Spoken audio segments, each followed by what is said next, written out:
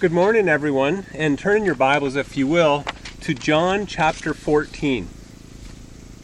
I'm going to be reading verses 1 to 12, but really the focus of today is going to be on verses 7 to 12. John chapter 14. Let not your hearts be troubled. Believe in God, believe also in me. In my Father's house are many rooms. If it were not so, would I have told you that I go to prepare a place for you? And if I go and prepare a place for you, I will come again and will take you to myself, that where I am, you may be also.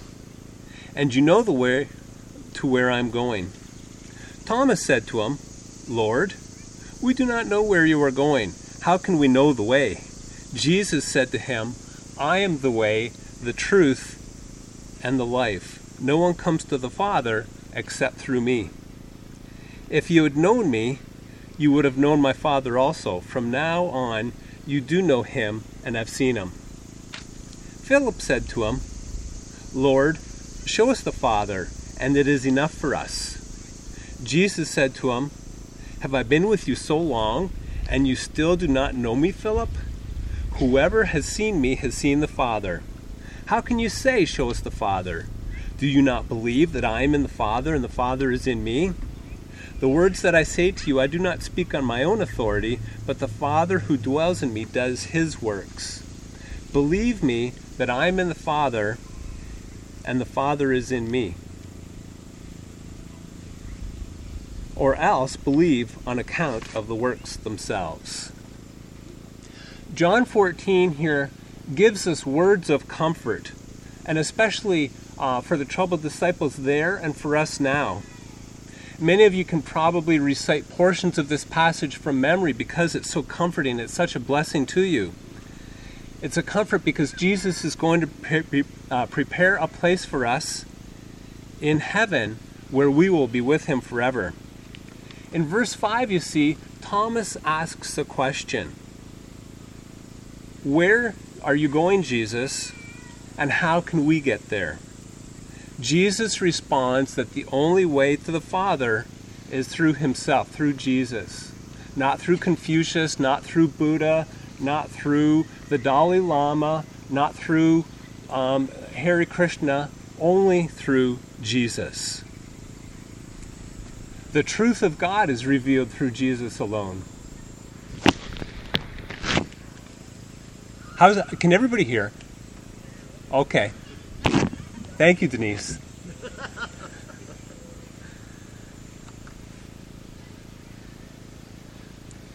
The truth of God is revealed to us through Christ.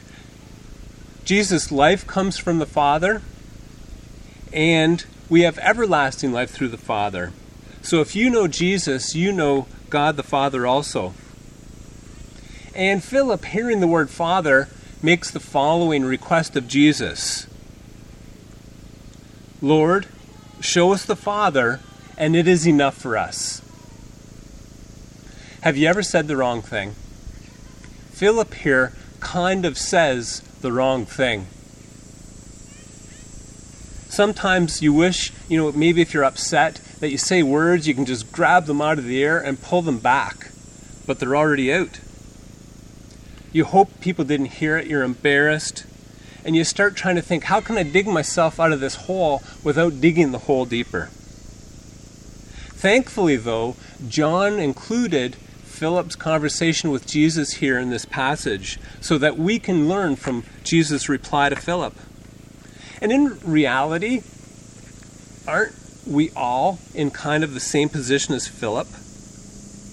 Don't at times when we're facing trouble seek to have a sign from the Father so we can have assurance of getting through difficult circumstances, so things turn out in a way that will meet our expectations, to show us that God is still in control?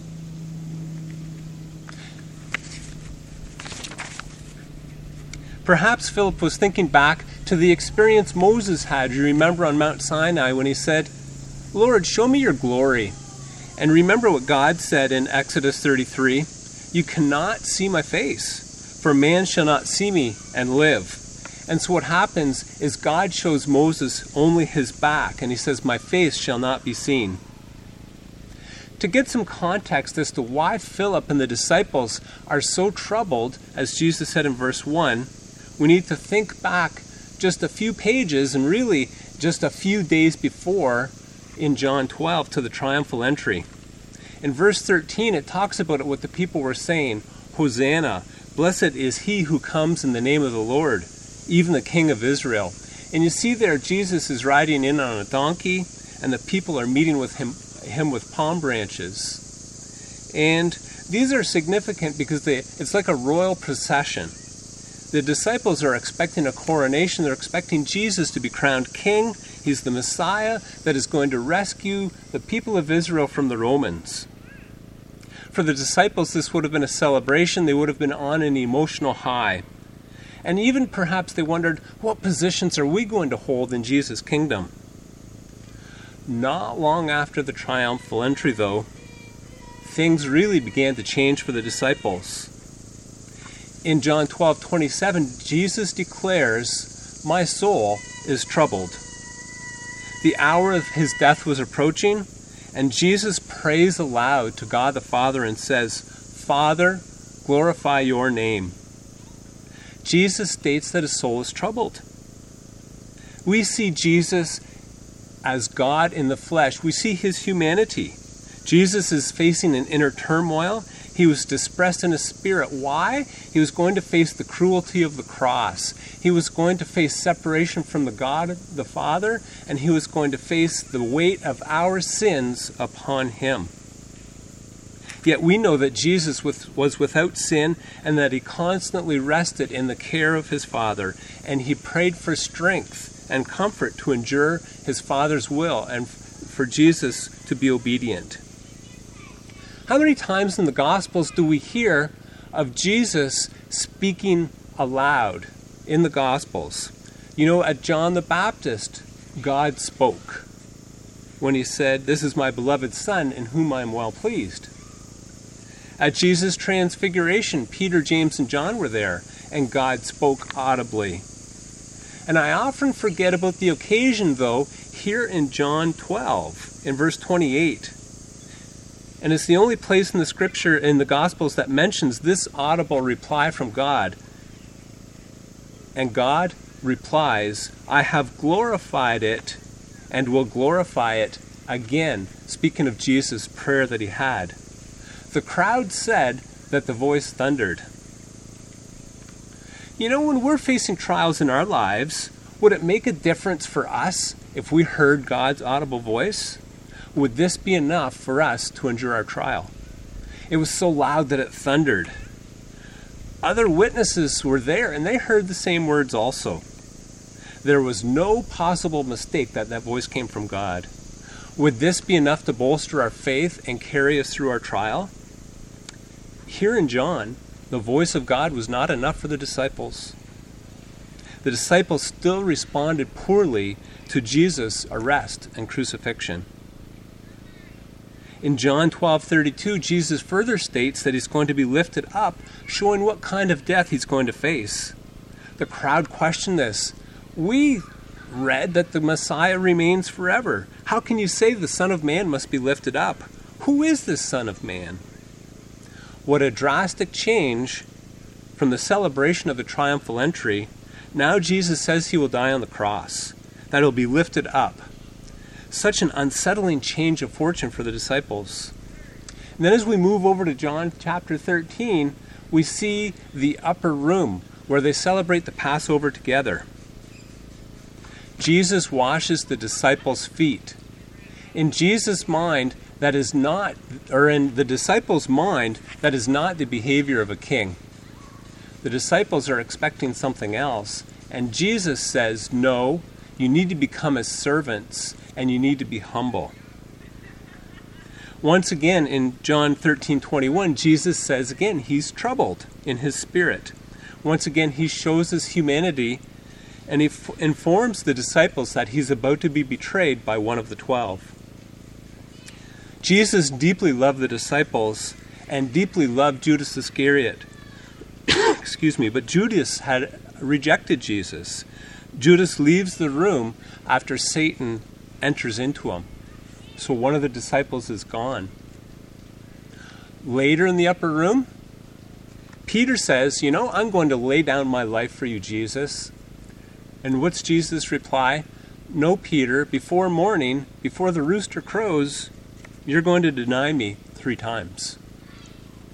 This is the context where we start John chapter 14, and Jesus tells the 11 disciples that he's going to the Father. Excuse me.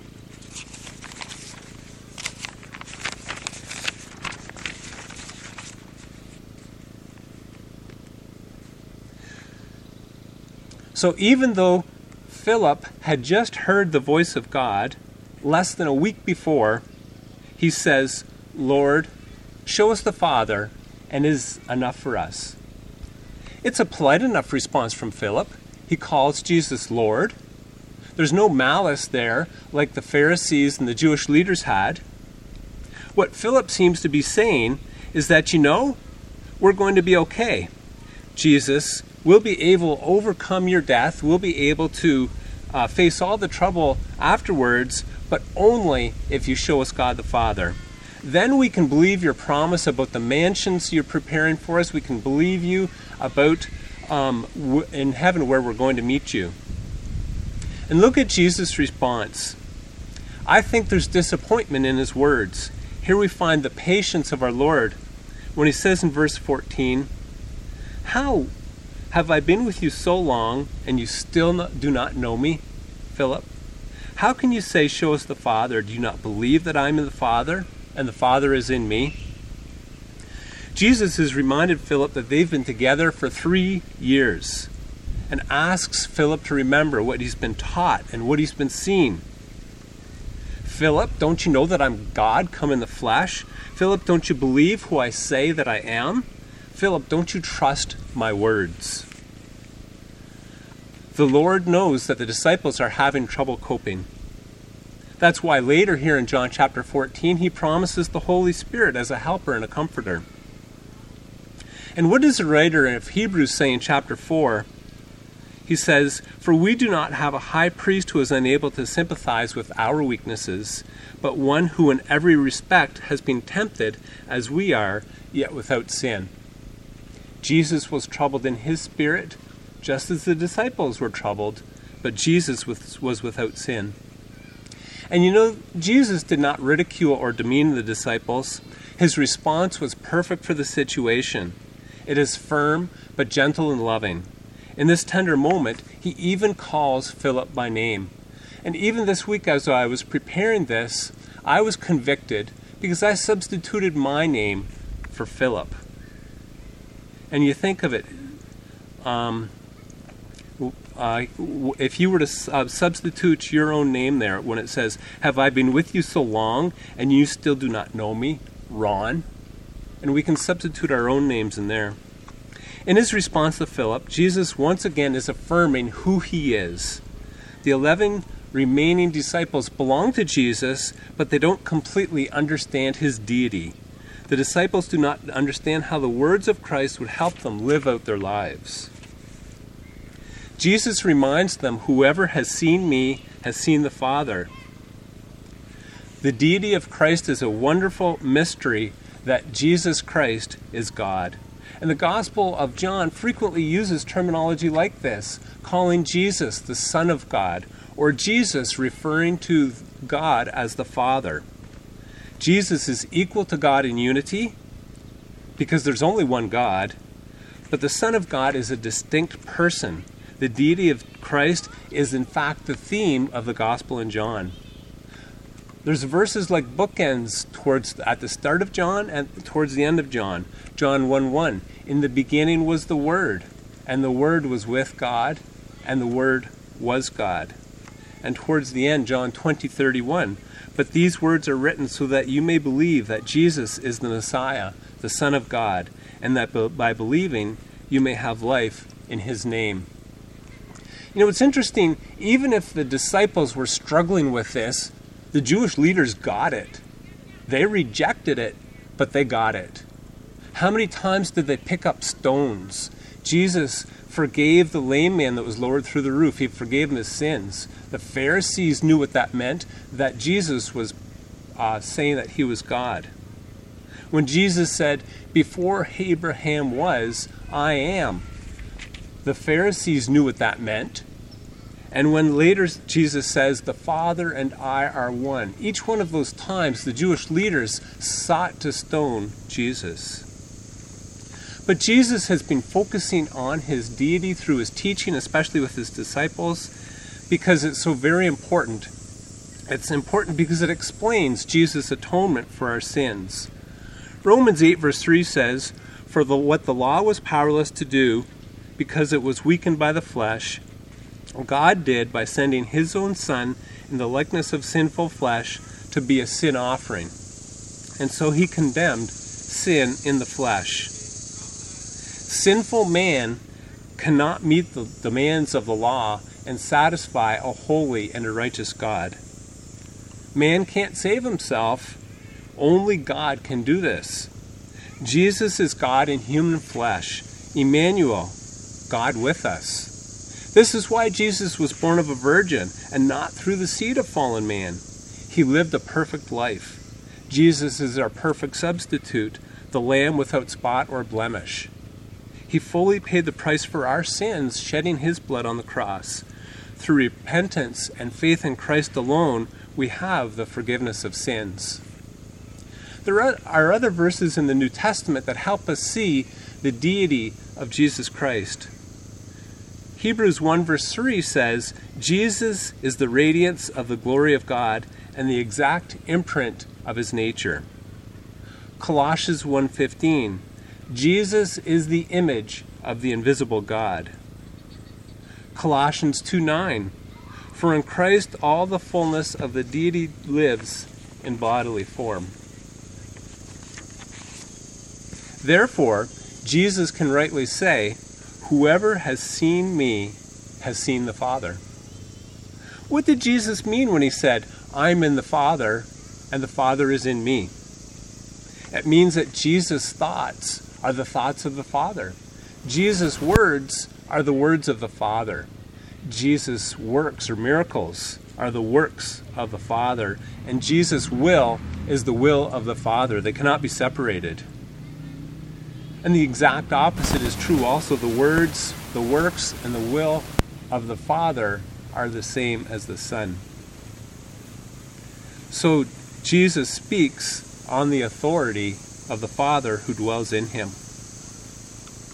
In verse 11, Jesus is now talking to all 11 disciples when he says, "Believe me that I'm in the Father and the Father is in me, or else believe on account of the works themselves." I'm sure all the works that Jesus did suddenly came flooding into the memories of the disciples there. I think of a few. I think of Jesus walking on the water. I think of him calming the sea. I think of the feeding of the 5,000. I think of the resurrection of Lazarus.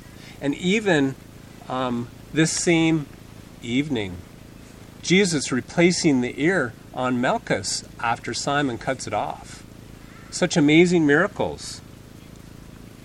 Remember how Jesus answered John the Baptist when he asked, "Are you the one to come, or is there another?" Jesus answered, "Tell John what you have seen and heard. The blind receive their sight, the lame walk, lepers are cleansed, the deaf hear, the dead are raised up, the poor have good news preached to them." This is exactly the first-hand experience that the disciples had. The disciples had not only witnessed Jesus' power, they also had an opportunity as part of their training to be sent out by Jesus on their own. The disciples had a missionary opportunity to proclaim the kingdom of God at hand, to heal the sick, to raise the dead, and to cast out demons. They had seen Jesus' power within them. So in this passage, Jesus responds to Philip with two thoughts. The first is to know me, and the other key thought is to believe me. The context of this reply focusing on who Jesus is. You know, there's some who reject the whole notion of Jesus. They reject the idea of there even being a God. Others may believe God, but they don't believe in supernatural, in the works. in the power of God, the omnipotence. And many religions get this wrong, or denominations. The Muslims get this wrong. The Jehovah's Witnesses get this wrong. They don't believe that Jesus Christ is God. Anyone that does not believe that Jesus Christ is God is denying the God of the Bible. However, you may be part, and I'm a part of another group, that we've heard Jesus' words preached. We've read them in the Bible. We've read about Jesus' works, about his miracles. But sometimes we fail to know Jesus and believe Jesus as fully as we should as we live out our lives. As we look at the interaction between Jesus and Philip, we need to decide, where did the disciples go wrong? After all, they heard all of Christ's words and witnessed all of his works. We know that the disciples in the book of Acts were greatly changed. They were spreading the gospel successfully. The good news was going out to the world. But how did this happen? The disciples had learned some hard lessons about faith. They had an initial faith, a faith in Jesus as the Messiah, but their faith could not withstand the prospect of Christ's death. Their faith was weak, and they looked to bolster by faith for asking for a sign. They wanted to see God. The disciples had another problem: incorrect expectations. They were hearing Jesus' words, seeing Jesus' works, and translating them to fit their idea of the Romans being defeated, and Jesus immediately setting up his kingdom. When Jesus announced his pending death on the cross, fear overcame the disciples and their faith wavered. But there were two amazing events that happened that gave the disciples the boldness to obey the Great Commission. The first event was the resurrection of Christ. Remember the words of Thomas as he placed his hands in Jesus' hands and side. He proclaimed Jesus' deity when he said, "My Lord and my God." Peter, in his first sermon after Pentecost, speaks of the deity of Christ. The second event that helped the disciples along was the Holy Spirit. Just as Jesus had promised in the upper room, and Jesus promised when he ascended into heaven, they received power from the Holy Spirit, and the disciples were changed men. The Holy Spirit gave them the remembrance of the words of Christ. He told them what words to say. They understood suddenly how the Old Testament symbols and prophecies fit into Jesus' life, death, and resurrection. They preached the gospel with boldness, even through persecution. The disciples became men of prayer, seeking their strength from God, following the example of their Lord. Let's look at John 14:12. It says, "Truly, truly, I say to you, whoever believes in me will also do the works that I do, and greater works than these will he do, because I am going to the Father." Now, this does not mean that suddenly the disciples were going to have omnipotent power to do works just like Jesus. This is really a missionary verse. After the resurrection and ascension of Jesus to the Father, the Holy Spirit came and filled them. The greater works that Jesus describes here refers to the disciples receiving power and boldness to spread the gospel throughout the world. We also receive power from the filling of the Holy Spirit when we're saved, when we believe by faith. We have been called to spread the gospel. We're living in unprecedented times, aren't we? We've often been given inconsistent information. Promises have not been kept. We doubt that our best interests are being taken care of at times. Our trust has been shattered. Our quality of life these last few years has been far below our expectations. But God is still in control. We are reminded today that we're not to trust in a fallen world. Only Christ is trustworthy. This passage in John 14 is intended to comfort us, to help us understand Christ's love for us as we live out our faith Jesus exhorts Philip and the disciples. Jesus exhorts us. Know him. Believe in him. Jesus told Philip he did not need to see another sign to believe that he was God. Although we're not in Judea with the disciples to witness Jesus' words and works, we have them available to us through the Scripture. We have witnessed the works of Christ in our salvation and in the salvation of others. We witness the works of Christ daily in our lives as we serve him. And so my thought is that this would be our prayer today, that we would follow the example of Christ in Scripture and pray for strength when our souls are troubled. Ask God to be glorified as his will is done. Pray that the Holy Spirit would remove our wrong expectations, that we would seek to be taught with an open mind and heart. Pray that as we remember the words and works of Christ, that we would be changed into his likeness as we know him more fully. Pray that the Holy Spirit would remove any fear that we have, and that we would have boldness to tell others the gospel of Jesus Christ. That Jesus is God come in the flesh. Tell about his words. Tell about his works. Tell your story about how you came to know Jesus. Tell how he has worked in your life. Invite them to know and to believe in Jesus. Let's pray, shall we? Our Lord and our God, we thank you for this portion of Scripture today where Jesus talks to Philip. Lord, we pray that our hearts would be opened, that we would know Jesus and believe Jesus through our troubles.